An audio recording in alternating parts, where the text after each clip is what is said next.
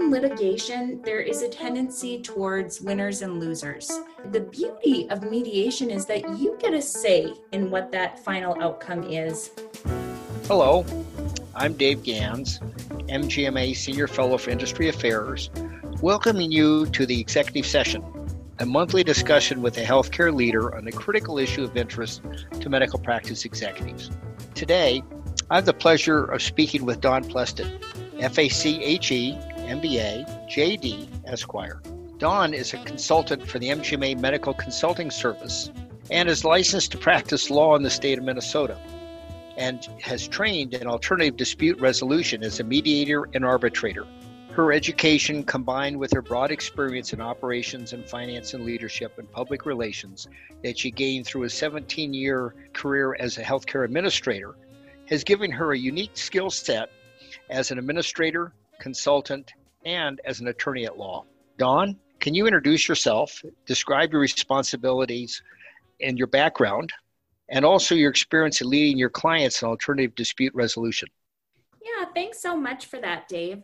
As you mentioned, my name is Dawn Plested, and I have had the joy of having a very rewarding career spanning many years, and I've had the opportunity to work in a variety of healthcare settings, from small private practice all the way up to very large, complex health systems. I've worked with FQHCs, I've worked in ACOs, and I've just had an opportunity to see the industry from a lot of different angles, and it's been really rewarding. I've had the opportunity in that career to have some great educational experiences, both getting my MBA and then most recently my JD with the specialty in health law, mediation, and arbitration. So I'm really excited for our topic today. Dawn, your combination of your management expertise and being licensed to practice law provides a unique perspective in the legal issues that medical groups face.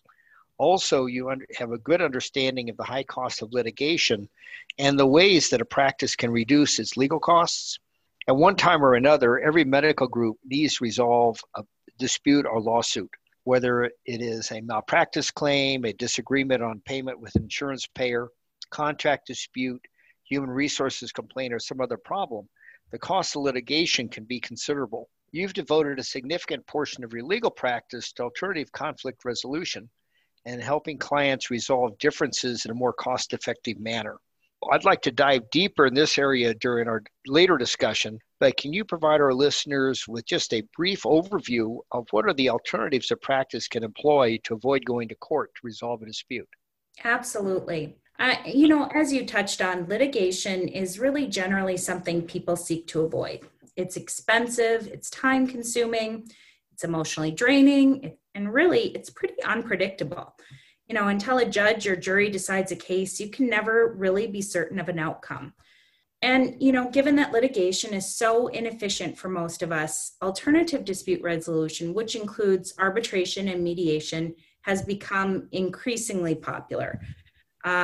It's really an opportunity to resolve the issue at a much lower cost and in a way that's a lot more satisfactory for the parties participating in that. It is a much more participatory process in general than litigation tends to be. Most practice executives are fairly experienced negotiators and are very familiar with the processes, procedures that lead to a positive negotiation. At the same time, they may not be as familiar with the concepts of mediation and arbitration that you described, and how these two processes can be used to solve a conflict. Can you give our listeners your insights into arbitration and mediation, and how do these two methods of conflict resolution differ? So both options are going to help you solve a legal issue outside of the traditional court process, but they really use two different methods to get you from A to Z. So mediation, it's typically a non-binding process. It's generally conducted with a single mediator who doesn't judge the case, but really focuses on facilitating discussion and then eventual resolution of the dispute. By contrast, arbitration is a typically binding process that replaces the full trial process with multiple, often 3 chosen people to serve as judges in your case and whose judgment is binding on all parties. You mentioned about having potentially three chosen individuals. Can you describe a little bit more on how you would choose the arbitrators? Yeah, a really popular method of doing that would be for each party to agree in advance to the terms of the arbitration. And each party typically has an opportunity to choose an arbitrator themselves or an arbitrator of their choice, with the third arbitrator being someone that they must agree upon. And that can be drawn from a particular pool or association of arbitrators that is approved by both parties. When opposing parties fail to negotiate a solution, my experience has been so often I hear that they're moving directly to litigation and may not really realize that the mediation arbitration are alternatives that could resolve their dispute at much less cost than a court trial. Also, I know especially internally, if the problem is within an organization or between an organization such as a hospital where your physicians have privileges, mediation arbitration can result in far less acrimony between the parties. Mm-hmm. And of course, this can be very significant and cause long-term problems to the organization, even if they win the dispute. Dawn, can you describe how a practice leader can progress through different resolution strategies? I can envision first attempting to negotiate a solution, failing that, attempt mediation, and lastly, moving to binding arbitration to avoid court litigation. Now, is this correct? And if it does occur, do you have suggestions how to best move this resolution along progressive lines and not have to move too fast directly to litigation with its high costs? Yeah, I think you summed it up really well. Mediation is a great point to start. It, as I mentioned earlier, tends to be non-binding. It's very participatory between the two parties. So it focuses on bringing both sides to the table and working on an agreement or a settlement that both people can feel good about. I think in litigation, there is a tendency towards winners and losers. That's certainly the view of it from the outside looking in, and that can often be the feel of it when you're participating in litigation. The beauty of mediation is that you get a say in what that final outcome is, and you're an equal player at the table, regardless of sort of your status or power or the position or knowledge that you bring to the table. The other advantage of having a really knowledgeable mediator is they can help provide some insight into what happens throughout the industry.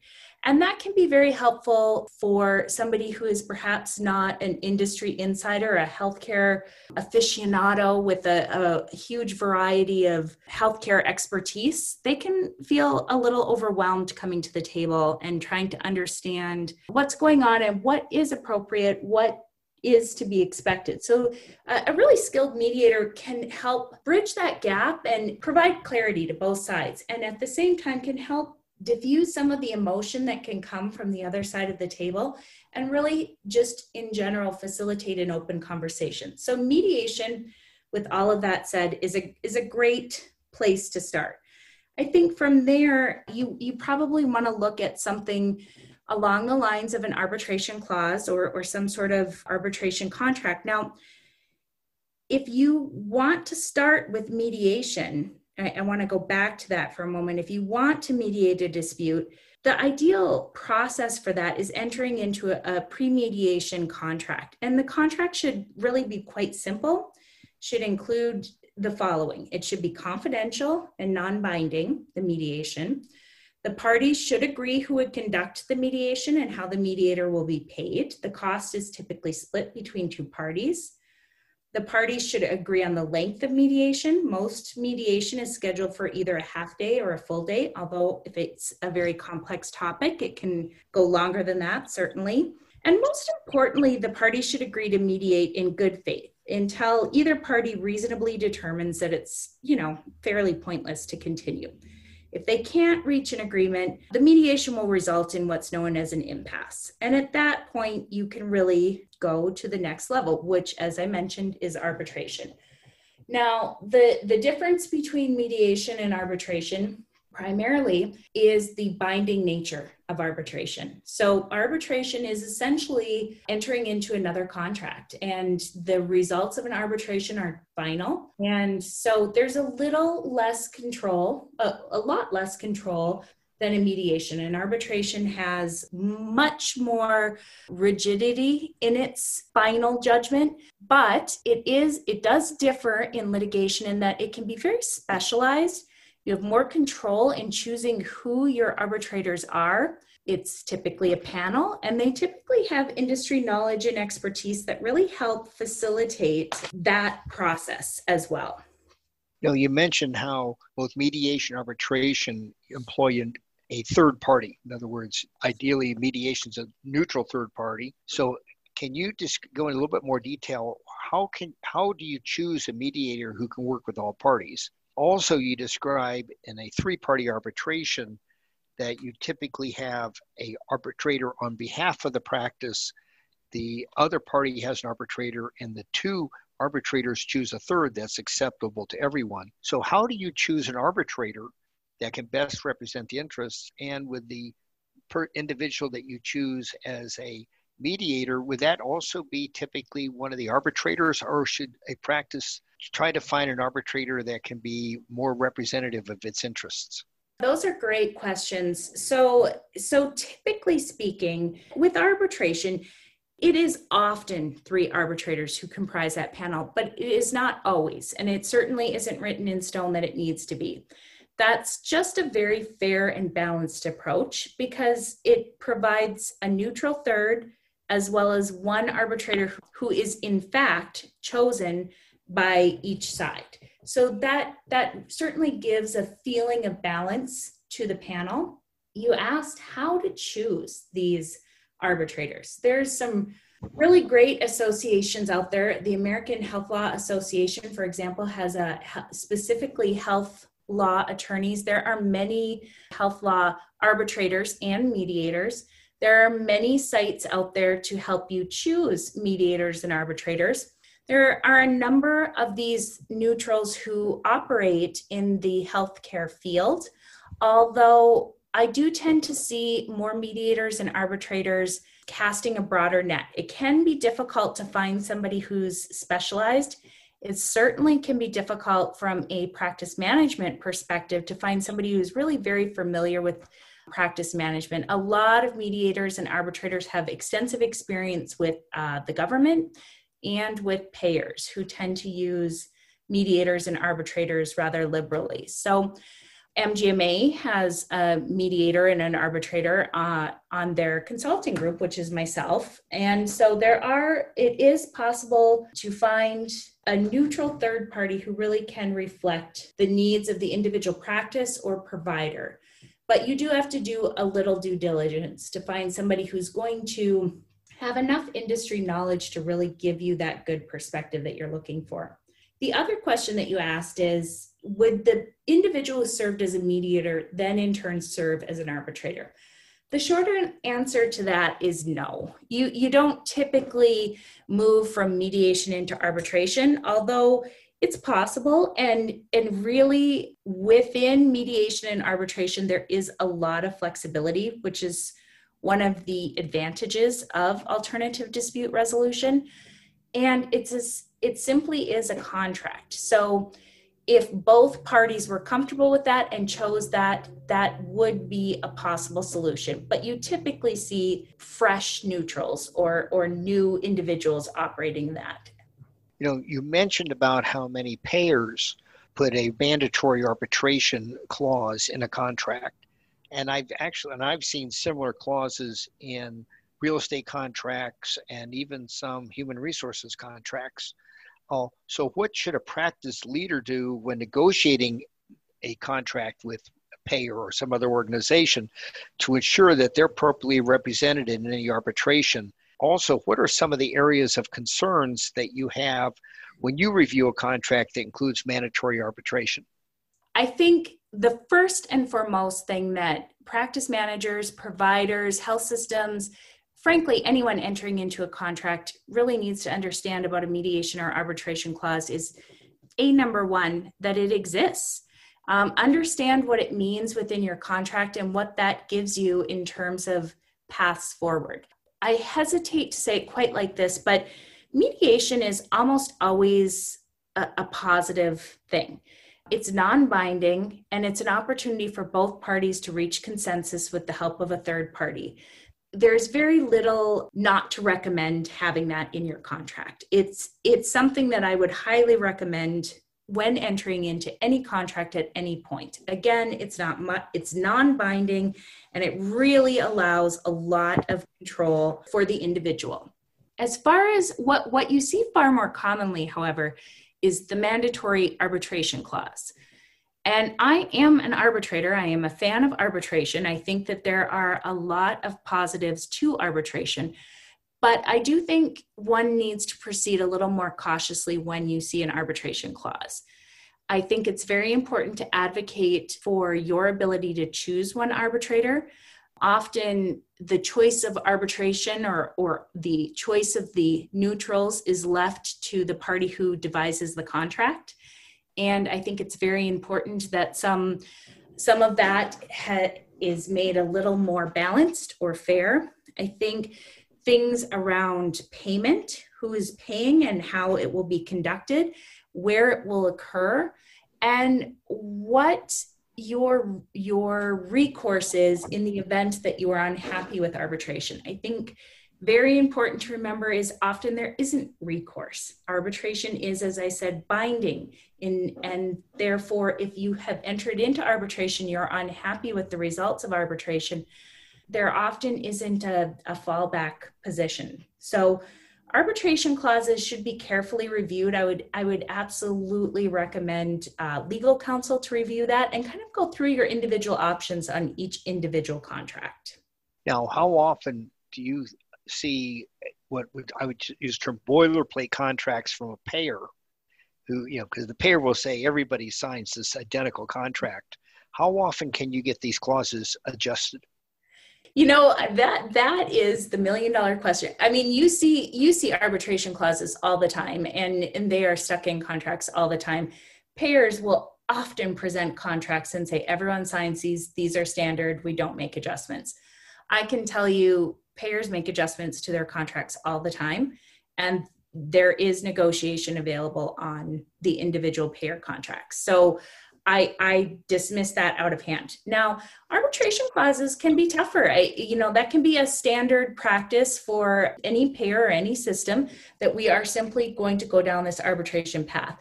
But again, it really depends on each individual contract, and you can certainly ensure that the arbitration clause is something that you can both live with. I don't think arbitration is anything to be scared of, or I don't think that there should be an attempt to necessarily strike arbitration. I think you want to make sure that should arbitration be the desired path forward, you find a way to make sure it's something that you're comfortable with, as well as the party that you're working with is comfortable with. While mediation and arbitration are usually less expensive than a court trial, they're not inexpensive. So what can you suggest a practice leader do to minimize the cost of conflict resolution?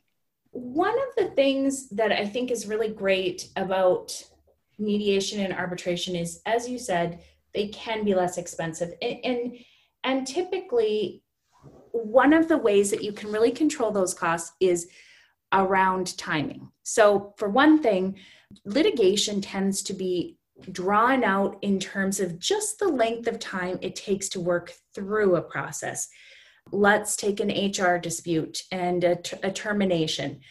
It can be months of letters back and forth between the attorneys before you even really get into settlement negotiations and or discussion around trial preparation, depositions, and so forth. Now, that's costly in terms of emotional and mental headspace for a practice or an administrator or a provider.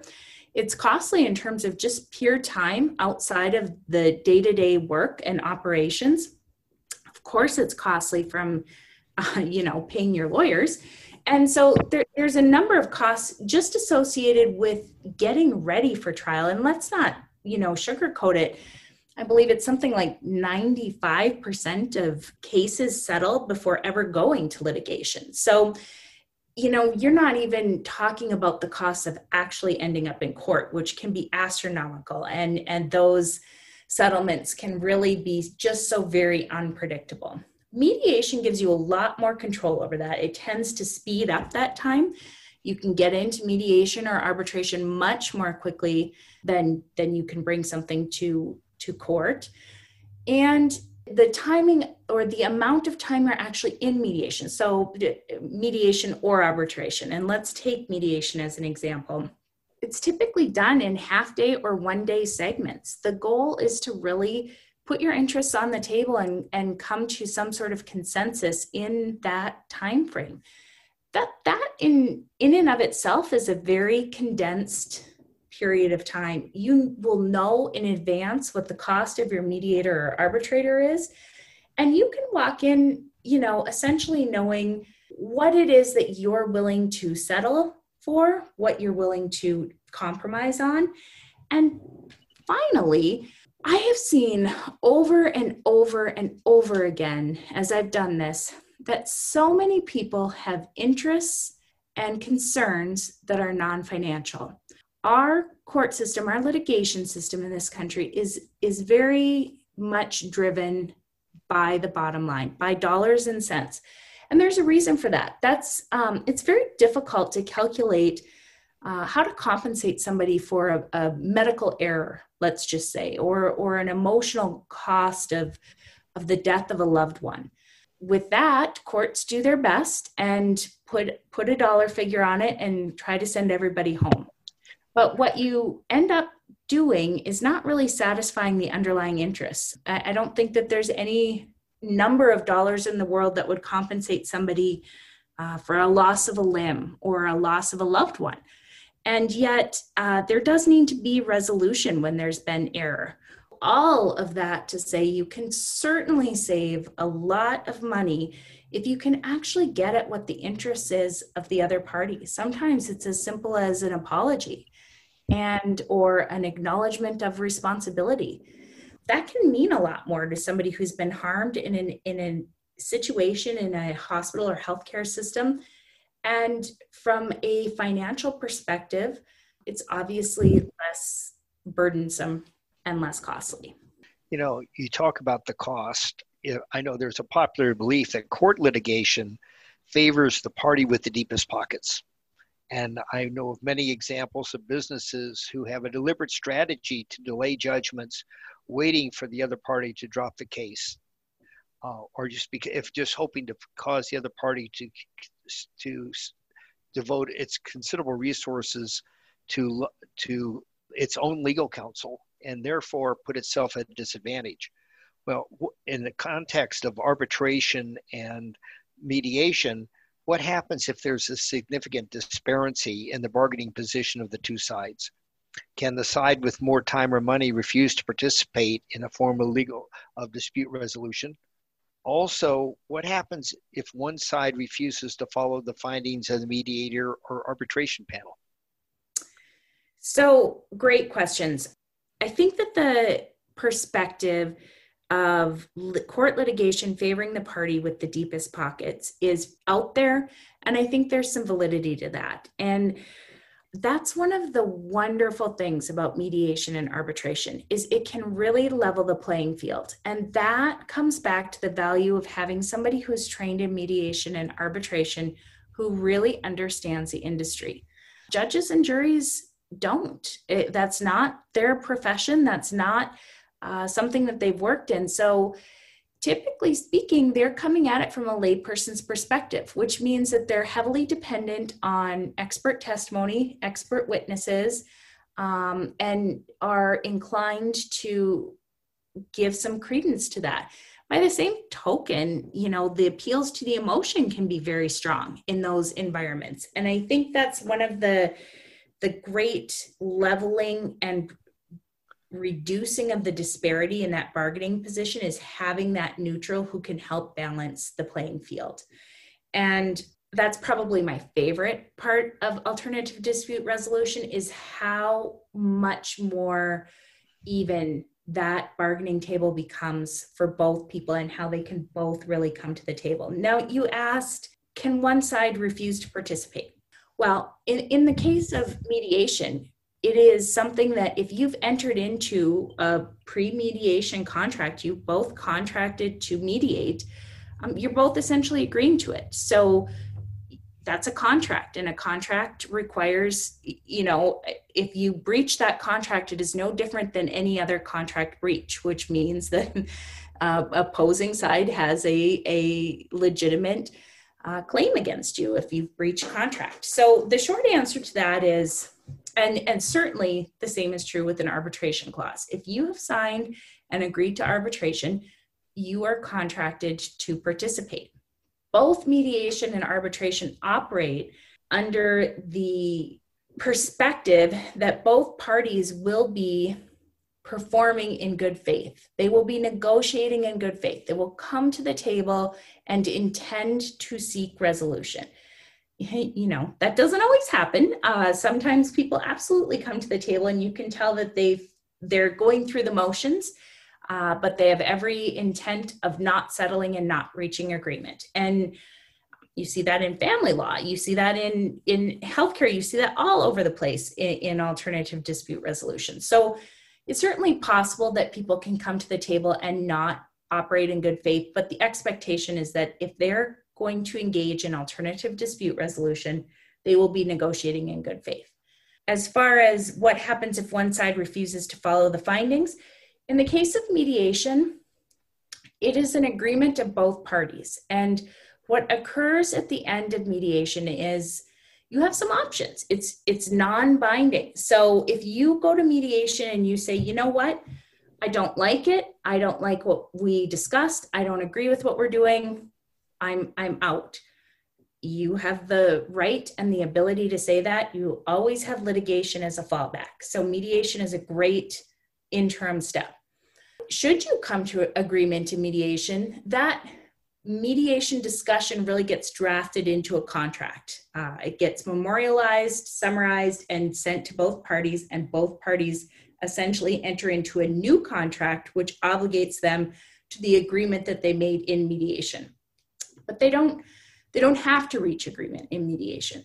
In arbitration, the very nature of arbitration is binding. So you are essentially agreeing that the third party, the arbitrators, are going to reach a finding. You are not participating per se in that final agreement. The arbitrator will make that final decision, and you are obligated to it. It is contractually obligatory. You must perform as specified by the arbitrators. That is what you've agreed to in arbitration.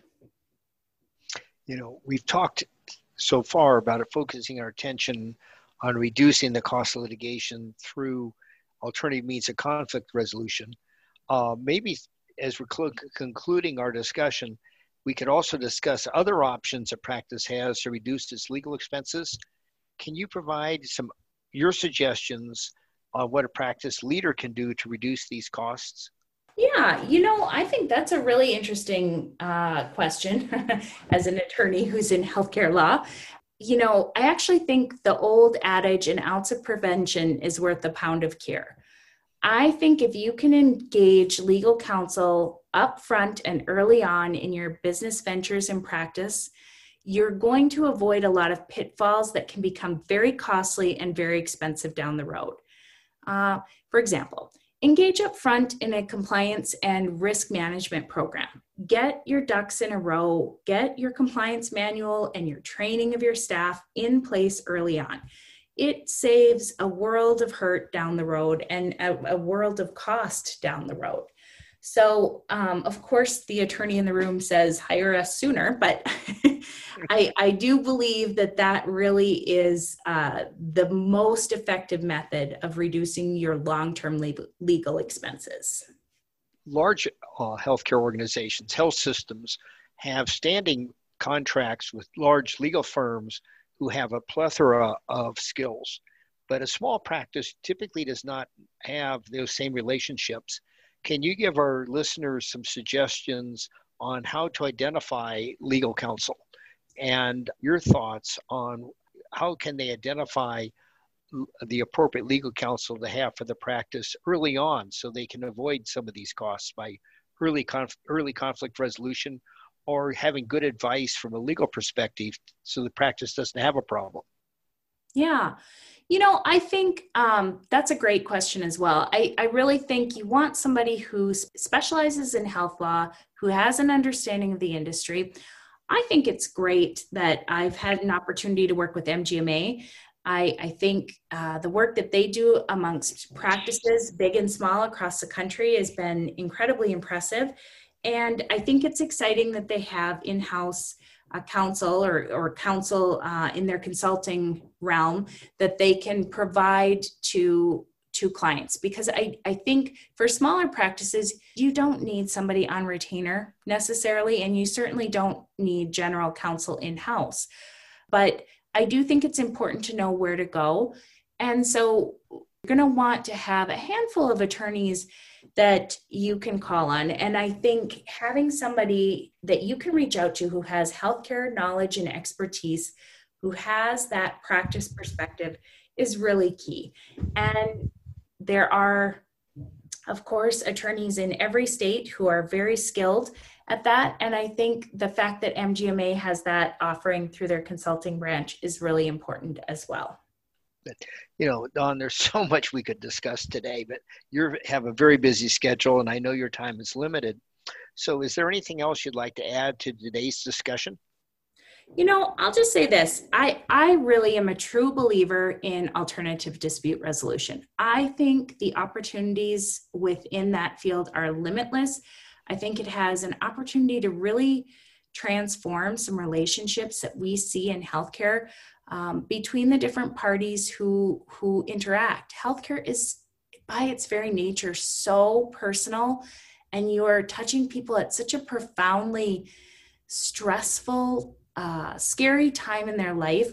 Tensions are almost always high, and I just think that the relational aspect of alternative dispute resolution really opens up a really great avenue to be a more cost-effective, but also gentler and more compelling way forward for people to resolve some of these issues that inevitably come up in these situations.